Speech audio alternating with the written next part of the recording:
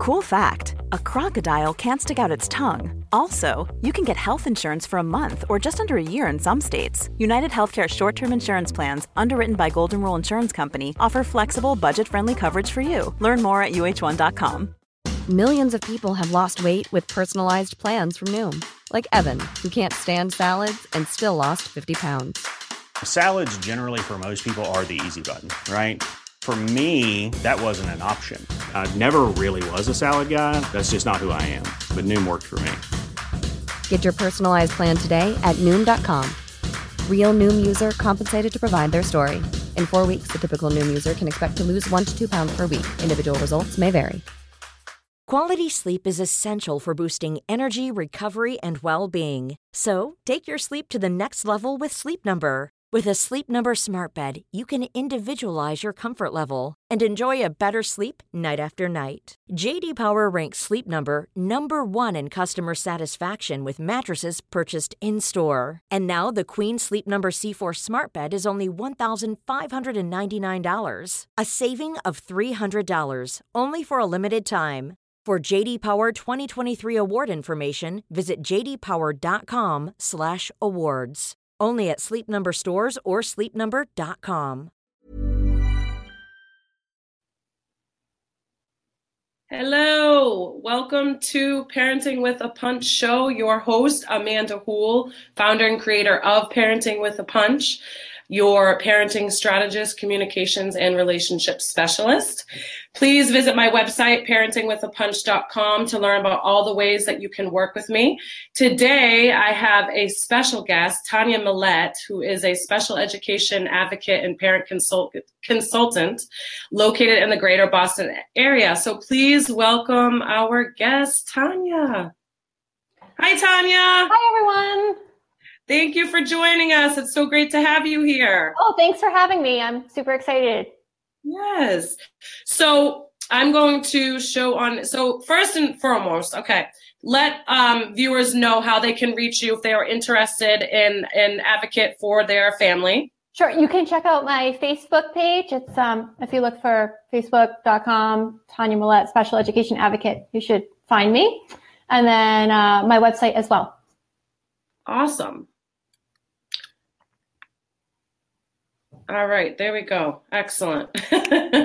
Okay, so, all right, where do we start? So your background, tell me, you were a preschool teacher, correct? That's right. Well, that was just one of the many hats that I wore. I have taught preschool in a Head Start setting, in a public school setting, and I've done special education preschool assessments for kids like finishing EI and to determine their eligibility. Awesome. Very cool. Your preschool work, were you in the greater Boston area or? I was in a Head Start center, multiple Head Start centers in Boston. And then I was in Boston Public Schools and the Early Steps preschool program, which is in Watertown. Oh, awesome. So and I've been around here. Yes. Now, how did you like that, the preschools around here? Well, they're wildly different depending on which town you're in and which program you're in. I love the age, though. I think the age is so fun, and there's so many things happening at that age. Right.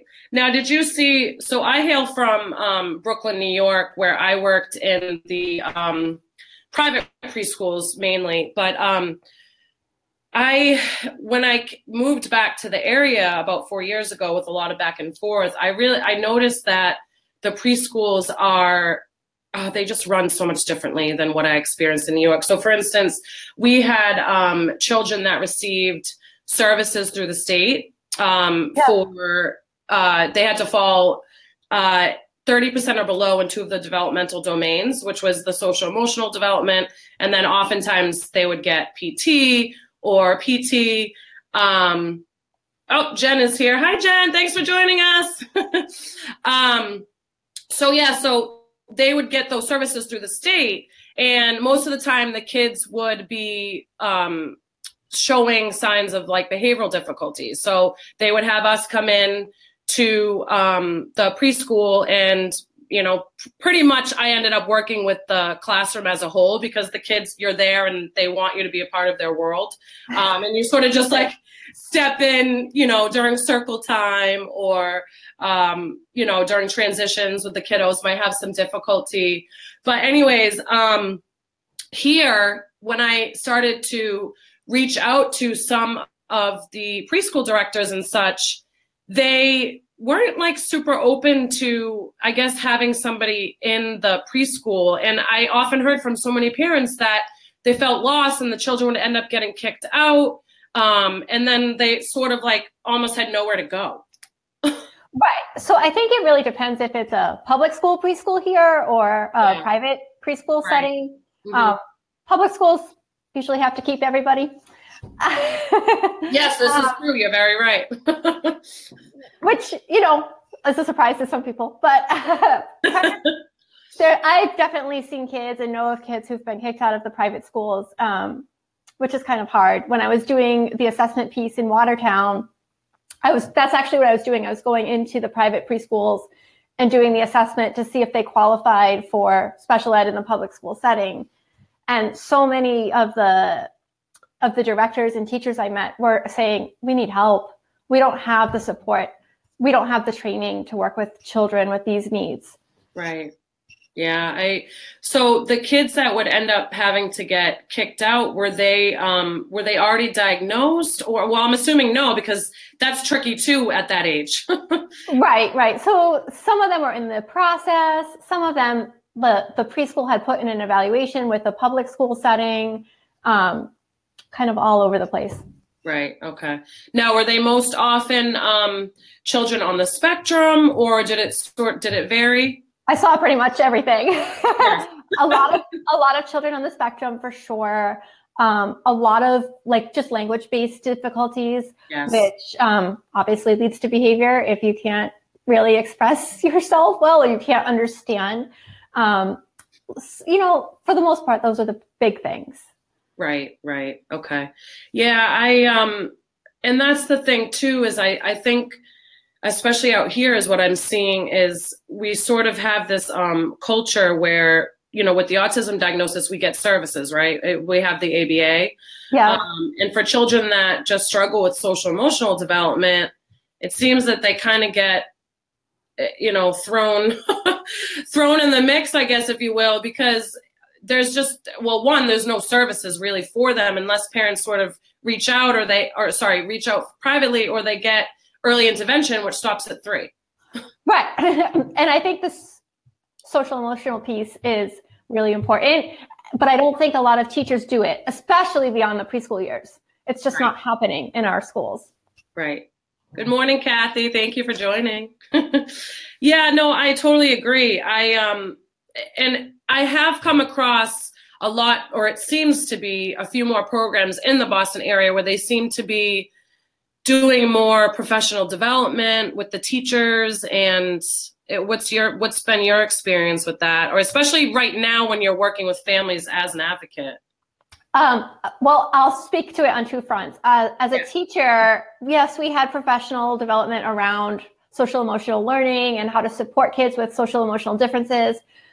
And it was nice in theory, but I wasn't supported to implement it as a teacher. Right. So I had all this really nice training and this very nice curriculum and all of these nice strategies, but that didn't help me with what was in front of me. I needed more support in the classroom.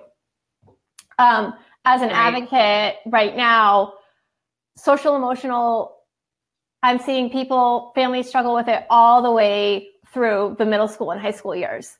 People are saying, my 8th grader doesn't have friends, or my 5th grader who has a disability has to miss recess, and then she's not connecting socially with her peers. So I'm seeing it all the way through, and not just at the preschool kindergarten level. Yeah. It really breaks my heart, because I hear that a lot too from parents, especially in the middle school and even like in 5th grade, where their kids their recess is getting taken away, which I'm sure you can probably agree that doesn't really help the situation. No, it just exacerbates it. I recently just came across transcendental meditation. Yep.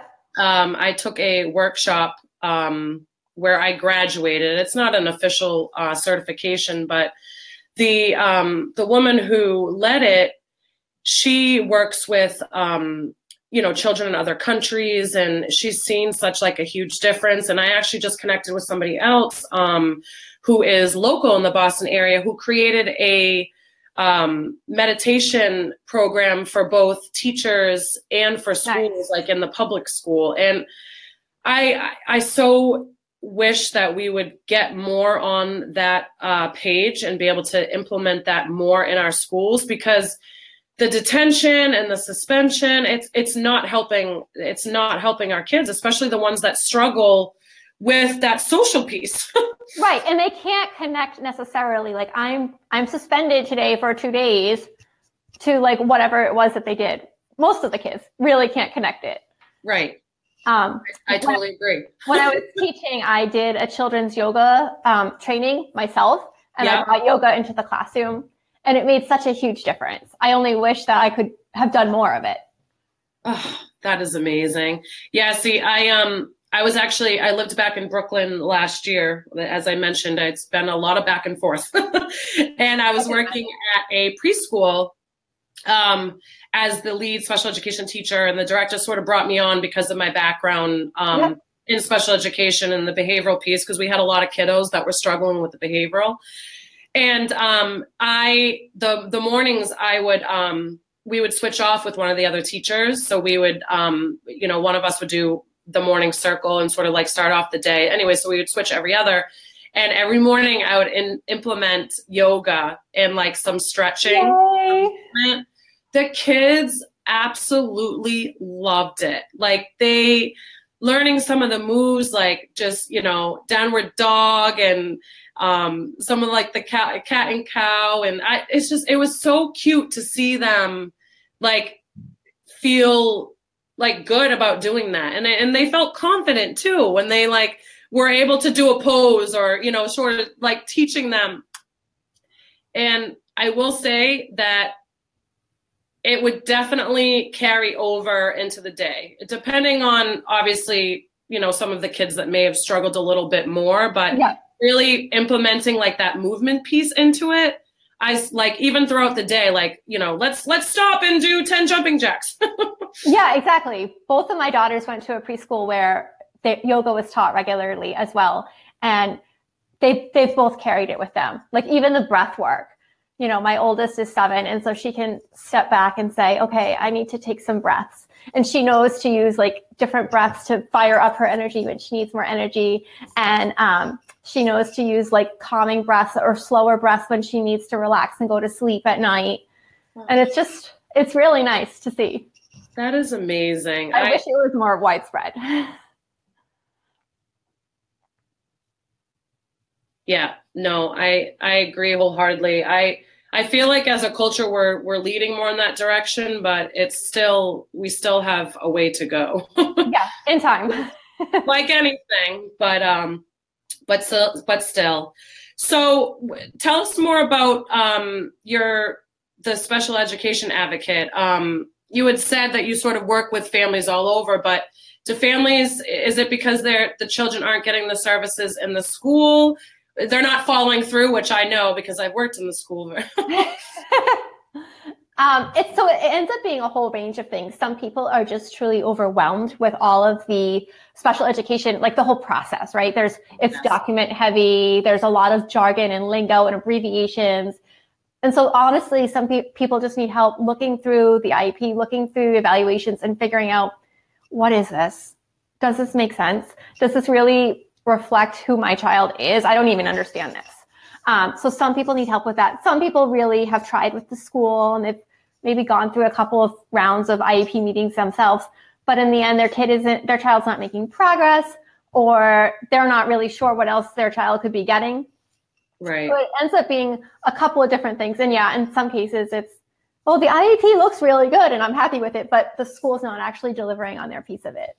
Right. So it's all over the place. Yeah, no, I totally agree. I have several kids all over Massachusetts, and it's tough because obviously Some, don't have the finances to be able to support it too, which obviously brings a whole other element. Right. But yeah, I mean, and even just, I go in and I do observations and, look over the IEPs and make sure that things are being implemented. And it's so hard because a lot of the times, a lot of the schools they don't even have the resources, regardless of what the IEP says. It's so hard. It is hard. And that's the number one thing is like, we don't have the resources. We don't have the resources. I hear that all the time in my work, and it's hard, I try to say. Right. And legally they have to, but right. But where does it come from? Who pays for it? How does it get implemented in reality? It's nice if it's on paper, but what does it look like? Right. Yep. Oh man. Well, I tell you, I really commend you on doing that work, because it is so, so important for families to feel like they have a voice and to feel heard and to be able to be educated about all the lingo, because that can be tough too. Right. The lingo, and also like what your rights are as a parent, right? What you can actually ask for and what you have to say no to, like that's actually not okay. And the other thing I tell parents all the time is, I'm here to help your kid have this, like a really good education for him, but I'm also here to help you have a better relationship with the school district. Right. Because yeah, we're going to have this problem right now with the IEP. And that we're going to make that better, hopefully, in our work together. But you, the parent, are going to have this relationship with the school district for 10 more years, 12 more years, depending on the age of your kiddo. So yes. I don't mind going into the school districts and really speaking strongly on behalf of the parents so that some of their relationship can be, preserved and kept intact, because they do have to have a good working relationship. No, I agree. And it can be hard because I think a lot of the times, some parents would naturally, they get angry and they get upset, and having somebody that can help, mediate that and really be like the voice for them, because, we know the background, we know, right. Exactly. What we're talking about, their rights. And I often see too that, when the principals and some of the directors are in there, they're like blown away, because they a lot of times they don't even actually know. Yeah, that's unfortunately true as well. For me, it really shifted. I started volunteering as a special ed surrogate parent. So I work with kids in state care, and I do all the parenting part of their like educational decisions for them. So I decide like on school placements, and I go to the parent teacher conferences and all of that. But when I started sitting there as a parent with a background in special ed, I was completely overwhelmed, and I was like, something's wrong here, because my background is in special ed. I have teaching experience. I have like years of experience doing this.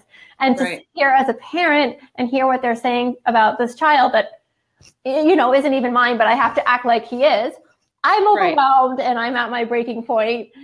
Yes. And that really made a switch in my mind. Like, I have to use my skills here to help parents, and I have to make this process better for parents. Yes. No, I agree. I love it. It's true. And I can totally feel it from you as well. Like when you're working with the families, I think it really takes a special person to be able to, reach the children, reach the families, and really be able to like have them feel comfortable and be passionate. I mean, I have families that, that I will get emotional with sometimes, because hearing some of the things that they tell you, and then sort of like sitting down and just talking about some of the things that they've gone through over the past week with behaviors and such, like it's hard. You have to be, empathetic. You have to be. That's true. Some of those families are really struggling, especially with behavior. Yeah. And that carries home. I always share a story of when I was teaching in the classroom in Boston, one of the families begged me to come home and do the bedtime routine with the child, because it was such a struggle for them. And it was so, it went on for so long every single night. And it was almost like traumatic for the family to put the child to bed. Mm-hmm. And, I wasn't really set up as a classroom teacher to go into the family's home. So we shared some strategies, and Right. I put together a plan for them to try to use at home, but I wasn't quite set up to go to their house. So, well, I think I'm assuming it was a public school, correct? Yeah. Yeah. Well, I've noticed that too. Well, I mean, there's the rules, right? Yeah, exactly. Yeah. Well, now you're not in the schools anymore. Exactly. No, well, not in that capacity. Right. I'm in there for a meeting and to say, hi, we got to do it this way. Right. That's awesome. Well, thank you so much for everything that you do. You are seriously awesome. So I want to jump into, we kind of already talked about it, but I just want to ask you a few questions. The first one being, so we talked about punishment and sort of like getting away from the negative reinforcement. So you're completely pro, positive reinforcement and trying to get rid of behavior with replacing or sort of like focusing on the positive? Yes, absolutely. Both personally and professionally. And whoops, I lost my headphones. Sorry about that. Okay. Yes, I find that the number one thing is consistency. So with changing a behavior or reinforcing a behavior, you really have to decide what you're targeting. You can't target 50 behaviors at one time. Just pick one, go with it, and whatever it is, whether you're replacing a behavior or you're teaching another strategy to the child, you have to stick with it. It's not going to be like a three-minute fix. Right. Or an overnight fix. Right, exactly. Yeah. And most parents, if they've been dealing with this for years on end, let's say the child is 8 or 10, then it's going to take longer because, it's been years of undoing. You have to undo all of the years of It's 20 years for that child to build that behavior to this level. It's not going to go away. Exactly. And I understand and I feel where parents are coming from and they not being able to comprehend this. But I mean, part of the work that I'm trying to put out into the world and you as an advocate is to try and get parents to comprehend that if they put in the work early, that they're not going to struggle as much when they're older. Like that it's just so important to be conscious of that. Yes, so much of our daughter's toddler and preschool years that's how I explained it to my husband. I'm like, yes, I know it's a ton of work now. Yes. I'm sorry that it's so much work. I'm tired too, but it's going to be better later. There you go. Now, how old are your girls now? They're 5 and 7. See, I love it. I mean, you put in the work and you're now seeing they're reaping the benefits, right? Yes, for the most part. I mean, everyone has their moments. They're children and they're not machines. So of course, right. And we don't want them to be machines. Right. So, no one's perfect, but we just kind of go back to it and try again and try again. Yeah, there you go. See that's the important piece that I think a lot of parents, again, not purposefully, but they just don't really seem to catch on to that. Right. Exactly. What's easier in the short term versus what's good in the long term, It's hard to see, I guess, when you're in the moment. That's true. Yeah. So owning your energy in parenting, how would you feel? I mean, you're a yogi, so I'm sure you can have a few things to say about that. It's true. It's so funny because my daughters now are at the point where they're like, Mom, you need to go to yoga. Oh. I feel like, Mom, you're grouchy or you seem really tired. You should go to yoga. I love it. And they're right. I mean, really, when they're saying that, like, I haven't been in a while or I haven't been practicing like self-care as well as I should have. And they can pick up on it. I'm not good if I'm not taking care of myself. I think the saying is you can't pour from an empty cup. So, yep. And I'm definitely aware, like if I'm tired or if I am more snappy, I get it back. I get it all back. And I either get it back in that moment or I get it back later where I hear them talking to each other or I hear them talking to my husband and I hear myself at my like worst moments and I'm like, oh no. Oh, thank you for being so real with like. I'm sorry, I'm having headphone problems today. because again, the same thing. I think it's just hard for parents that, they beat themselves up, which I get, and right. Like you said, you're tired and it's hard to, in that moment, sort of, especially when you're feeling frustrated, to not want to react or start yelling. But it is hard. It is hard when you're in the moment and there's so much happening and whatever else has happened, like before that interaction with your kids, like maybe 10,000 other interactions with your kids, or your boss yelled at you, or you got in a car accident, whatever happened to you. But it is super hard to take that breath. Right. Count to 10, whatever your strategy is for not yelling at your kids in that moment. Right. Yep. No, absolutely. But you notice the difference. You can feel it, and you see it in the kids when you're able to recognize it. I sure do. They make it very obvious. Absolutely. Absolutely. And lastly, so we sort of touched upon it in the beginning too, about like the social emotional development and the communication.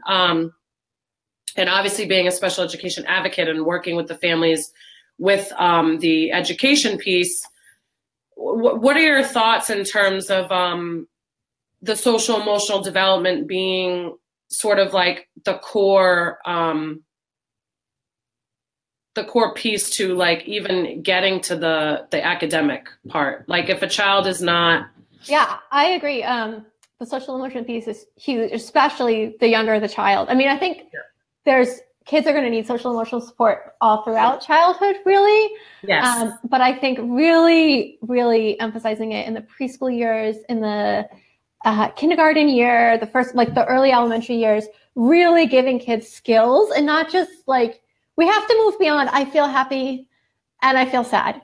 Like that's nice. And that's a good start for for a 3-year-old. Right. But I feel like we need to say, okay, well, when I feel happy, I feel like this. How does it feel in my body? When I feel sad, how does that feel? But what can I do about it? Because some kids get stuck. Yes. I feel sad or I feel angry, and then that's it. That's their whole day, and they can't go beyond it. Right. And so it's really like and for kids to learn to like, what makes me happy? What makes me sad? It's not just labeling the emotions. That's a good start, but we have so much more to do than that. Yeah, no, absolutely. I agree. I mean, when children are, I see this a lot too with some of the older kids, in like 5th grade and older, is really just like finding a way to talk with the kids or like ask the right questions, I think can be hard. Yeah, I agree. I think it's like, you have to get to their level, Yeah. One of the students I know, he really does his best talking when he's playing basketball. So, hey, you know what? Like, cause he's kind of distracted with the object of throwing the ball into the hoop or whatever. And if you can get out there with a basketball with him, he's going to pour his heart out to you. There you he's go. He's going to tell you all the internal stuff that's not so obvious. Yeah, no, I agree. I think it's really important as parents, and even if it's, like something super small, to find something that they know that their child is into, and really like hone in on that and use that as an opportunity to reach your child, so you are able to sort of like pull out more information so they're not struggling, on a day-to-day basis. But just being aware of that piece, I think is something that, or at least I know I'm, work on with my families and trying to recognize that. Right. And then with the older kids, I'm seeing a lot of anxiety, like the middle school set, the high school set right now. My families are reaching out to me with a lot of anxiety, kids with anxiety. Yes.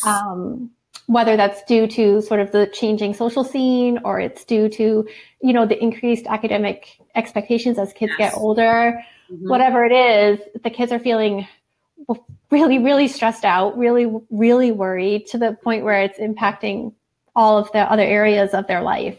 Right.